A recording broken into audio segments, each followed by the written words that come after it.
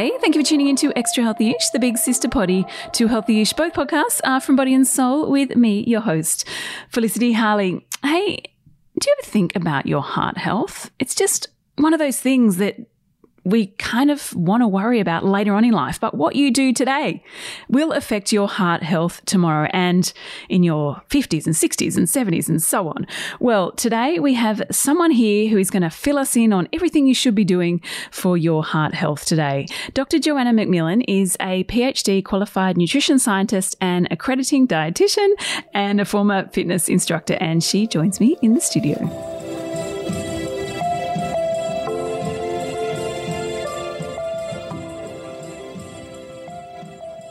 Jo, thank you for coming into Body and Soul HQ. How's your morning been? You had a delicious breakfast. What did you eat? I did have a delicious breakfast. Well, I did have eggs this morning. I had my eggs, but I have them with, usually I try to use up my leftovers the night before.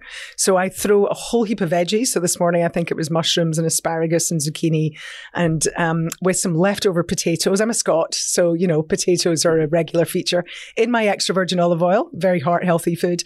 And then I poached a couple of eggs and popped them on top. It was absolutely delicious. And that was after I did a 7K walk this morning with my dog. What? So I've had a bit of a good, I've had a bit of a lovely morning. Do you do that every morning?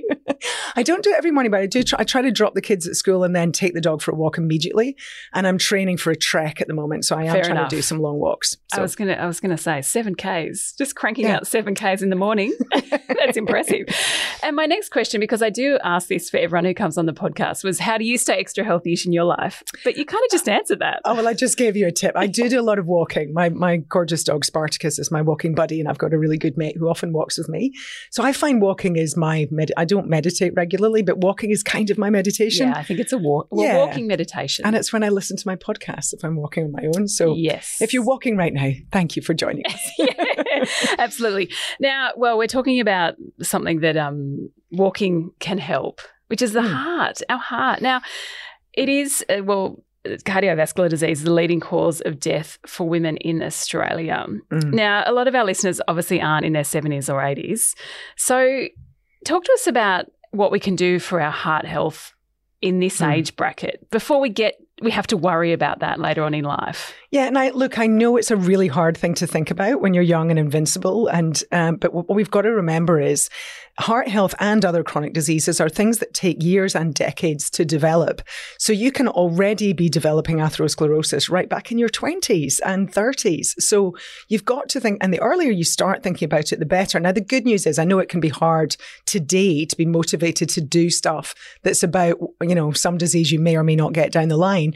But two things I will say is, one, double the amount of women die from heart disease as breast cancer. Yet we do think about breast cancer a lot earlier. Yes. So if we really think about that, because I think we think this is a disease about men, and it's not. It really does affect us.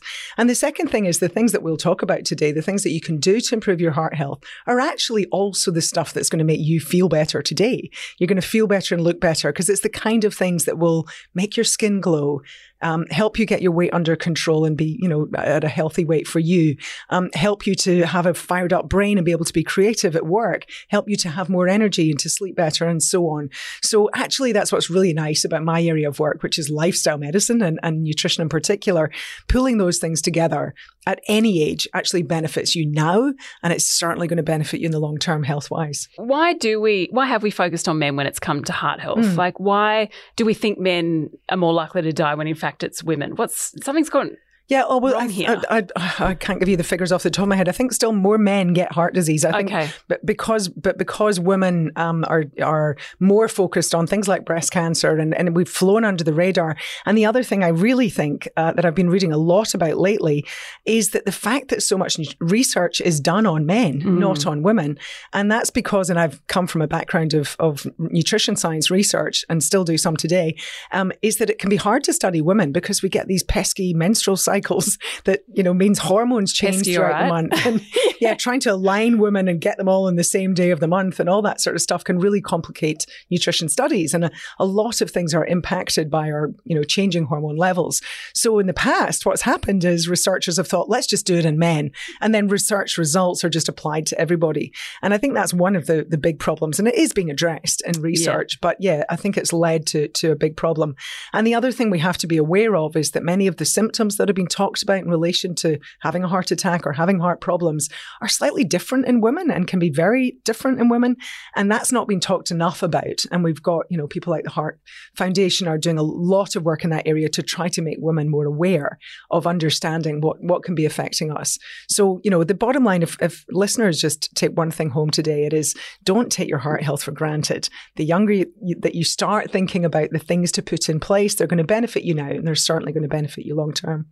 What are the risk factors for women when it comes to heart health or heart attacks? Well, the risk factor for all of us, men included, and sex is one of them. But, there's some things we can't do anything about. Your ethnicity will impact your risk, your family history, which includes, of course, your genetics. But, you also share your environment with your family. So there's environmental factors there. And age. I've just turned 50, so I sadly can't do anything about that. We can't do anything about our age. But here's the things we can do things about. So your waist circumference, that's a sort of surrogate measure of how much fat you're containing around the internal organs. That's underneath the abdominal muscles. So it's not the stuff you can pinch, but it's that internal fat, which is called visceral fat. That's a risk factor for heart disease. And of course, that's, highly impacted by your diet and your lifestyle, including exercise.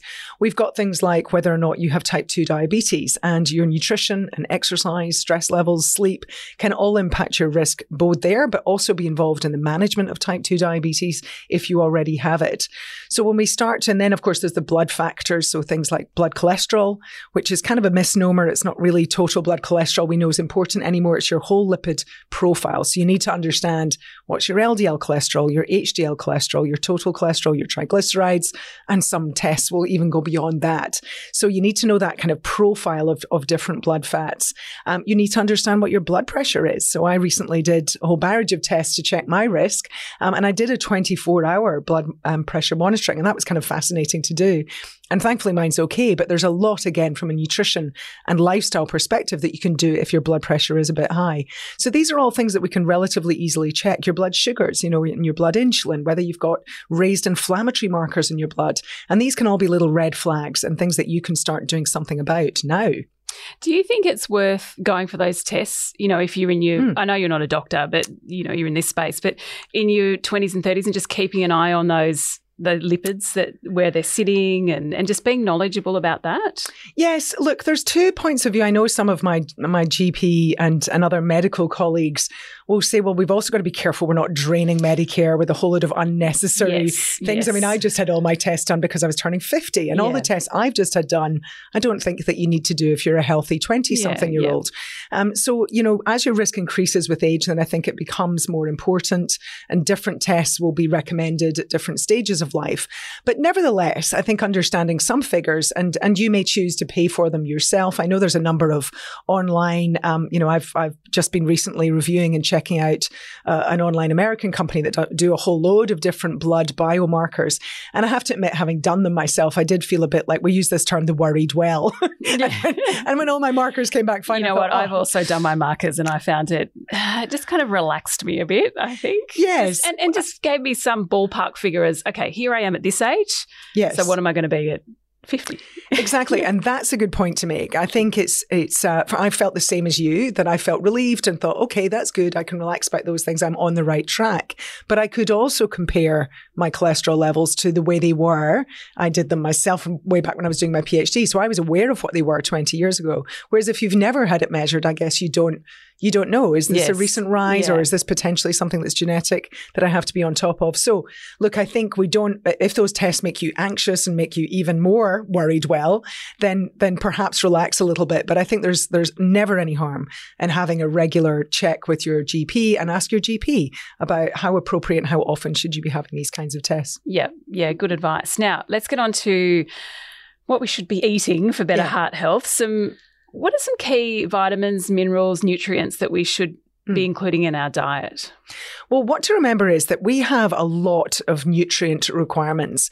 So it's very tempting to look at supplements and think, oh, I need more of that and more of this. And apparently this is really good. So I'm always a little bit hesitant to talk about individual nutrients if it's going to send people that way. When you look at a whole food, it contains a barrage of different vitamins, of minerals, and what we call phytochemicals, and other chemicals that are also found in animal foods too. So we've got this barrage of different antioxidants and this group, very important group of compounds called polyphenols that actually includes 100 or more. It's such a great word. Isn't it? It just makes me feel healthy. Yeah.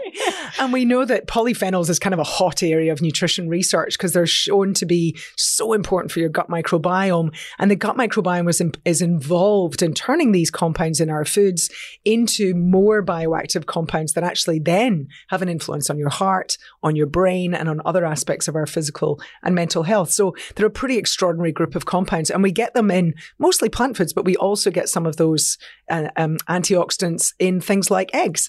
So in an egg yolk, that beautiful orange-yellow color is coming from two carotenoids called lutein and zeaxanthin.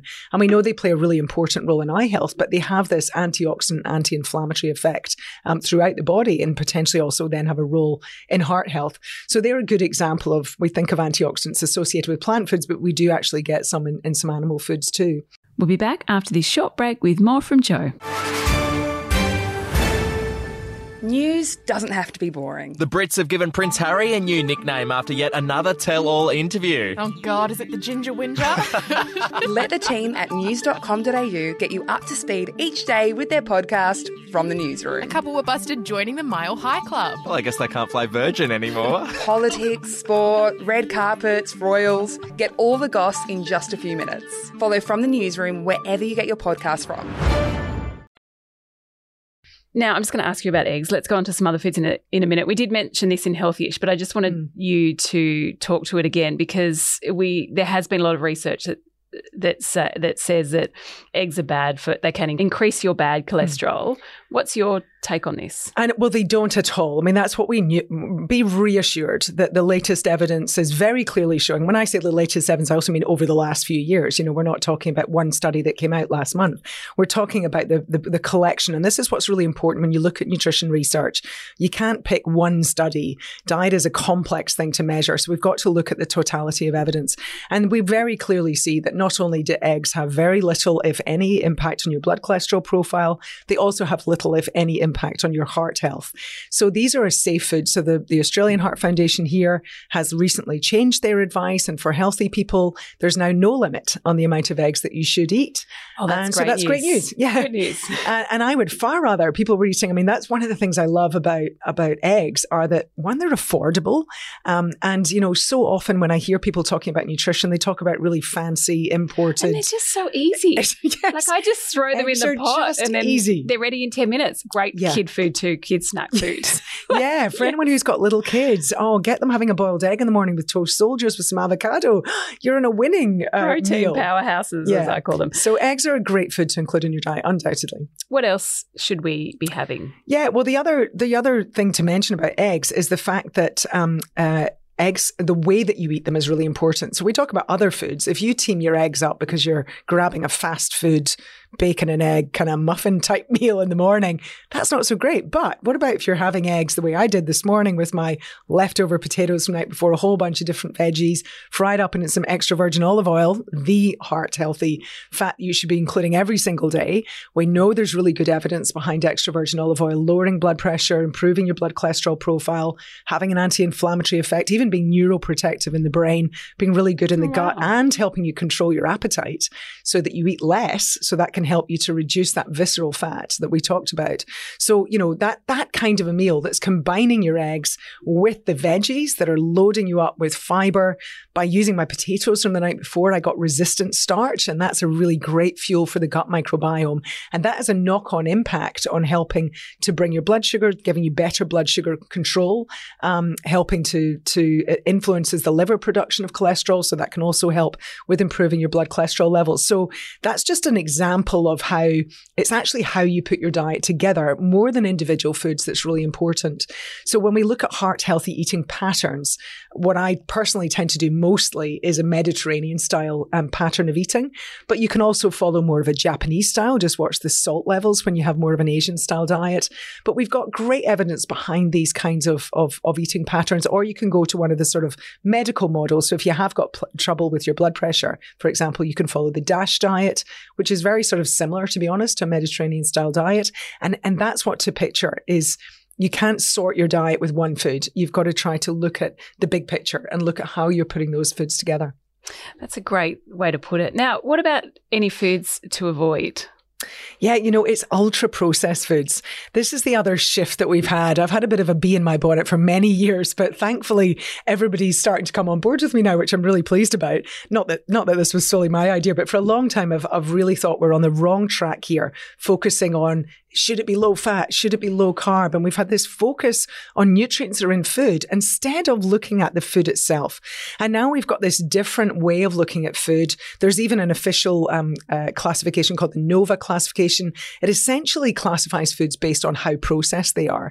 So we've got group 1 being whole foods, and we've got group 4 being essentially highly processed ingredients that are then made into foods. Yeah. Yep. So think of lots of the sort of salty, flavored snack foods that are in packets in the supermarket.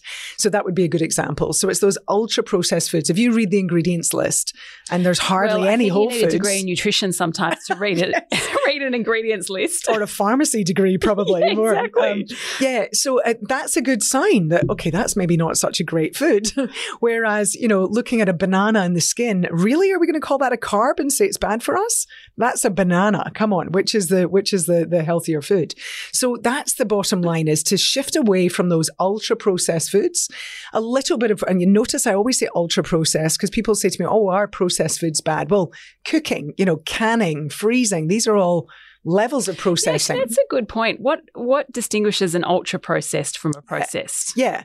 So processed is just where we've taken the whole food, and often it's a good thing. Canned tomatoes, you absorb more of the lycopene from, tomato paste, or even from canned cooked tomatoes, especially if they've been with extra virgin olive oil, because the fat helps you absorb the lycopene. So that's a good example of sometimes it even improves nutrition. And certainly that level of processing, so canning legumes, cooking and canning them, makes it easier for us to consume. So it actually makes a healthier diet easier, often makes nutrients more available. The problem is when we take the next level and we take, for example, we take a grain and we process it and get rid of all that nasty fiber, and that gets rid of lots of the nutrients as well. And we take the starchy center and we get rid of the protein and we extract all of the starch. So we get this refined starch. And then we take sugar from another that's been extracted from another plant, and we mix that with some highly refined and processed seed oil. And then we put on a whole bunch of flavorings and we make, I don't know, a donut or a cookie you make or a it biscuit. Sound so unappetizing. Yeah, oh, good. That's an ultra processed food. Yeah, nicely explained.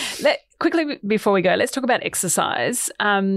We know, just to remind us, we know it's important, but interestingly, I just came across a study that says intense activity has a substantial benefit for heart health. It does. Yes, it does. And look, for people, you've got kind of younger audiences here, so hopefully none of them have existing heart disease. I do say if you've got existing heart disease, go and get a stress test, see your doctor and get the all clear. But for most healthy people, more intense exercise is great especially if you're really busy. So even our exercise recommendations state you need about 2.5 to 5 hours a week of more moderate intense exercise. So that's going for a brisk walk, or, going for a walk with your dog and doing some gardening, or that sort of dancing on the weekend. Those things all classify as moderate activity. But if you do intense, you can get away with 1.25 to 2.5 hours a week. So you could do a couple of HIIT classes, which is I love HIIT, because when I don't have time to do a 7K walk, I can do a 40-minute HIIT cycle class at my local gym. And I know that I've worked really, really hard. And I know I've worked in a very different way to doing the longer walk that takes me, over an hour. So if for people who are short on time, we've got busy lives, and, if you've got family or you've got social, but yeah, it's pretty much all of us. then doing that more intense activity undoubtedly, and you're raising your heart rate higher, you're having a very different effect on your heart than doing that sort of long, slow type exercise. What are some other daily habits we should include for better heart health? Yeah, well, I think a really good one to talk about for our listeners today is sleep and stress. Two things that are very often forgotten about. I think especially when we're younger, it's almost a badge of honor to think I can get away with less sleep. And you're often burning the candle at both ends, either because you're partying and working or you've got young kids and you're working.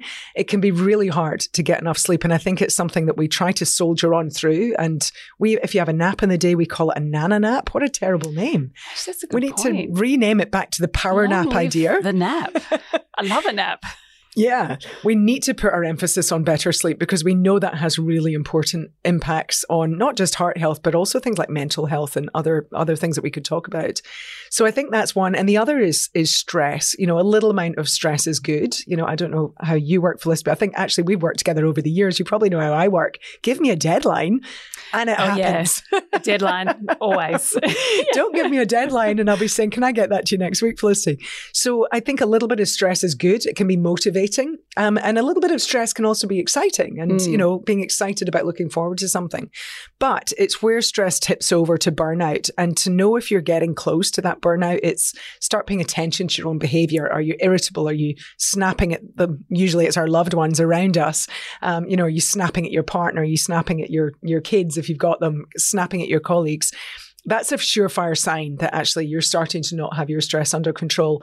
And that has an impact on a whole load of different hormones in the body. It impacts the way you eat. You tend to eat worse often when you're very stressed. Long live the donut when you're stressed. Or you don't eat and then you're skipping meals and that can be just as detrimental. It also, of course, then has an impact on your sleep. And then when you're tired and cranky, you're less likely to exercise. And so there's this kind of domino effect.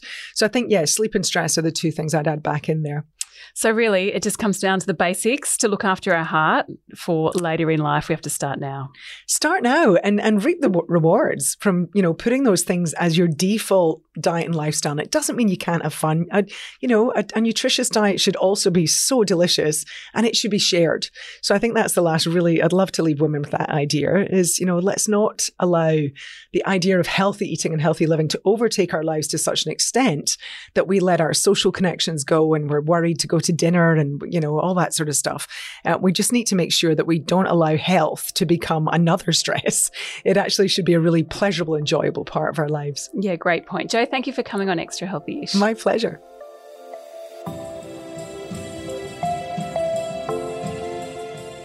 Well, I hope you got something out of that little reminder. It is like a reminder. Every time I do these interviews about heart health, about salt content or sugar content, I know it's stuff we all know, but it's good to be reminded. If you do want more info on anything heart health related, we do have more on bodyandsoul.com.au. And we've also done a redesign. Have you checked that out? Or you can join the conversation via Body and Soul on Instagram, Facebook or TikTok. Thanks again for tuning in. And if you have a moment, we'd be so grateful if you could rate, review and subscribe to this podcast and share it with a friend. Thank you. And until tomorrow, stay extra healthy-ish.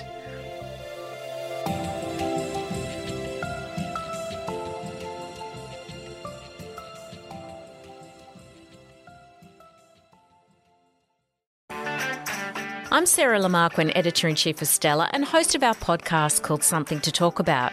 Every weekend we publish a new episode where you'll hear compelling personalities, strong opinions and thought-provoking conversations. I wanted to be able to do it in my time when I was ready and speak my truth when I was ready. The topic of when do I become a mum, that is in my mind 24/7. Search for Something to Talk About wherever you listen to your podcasts.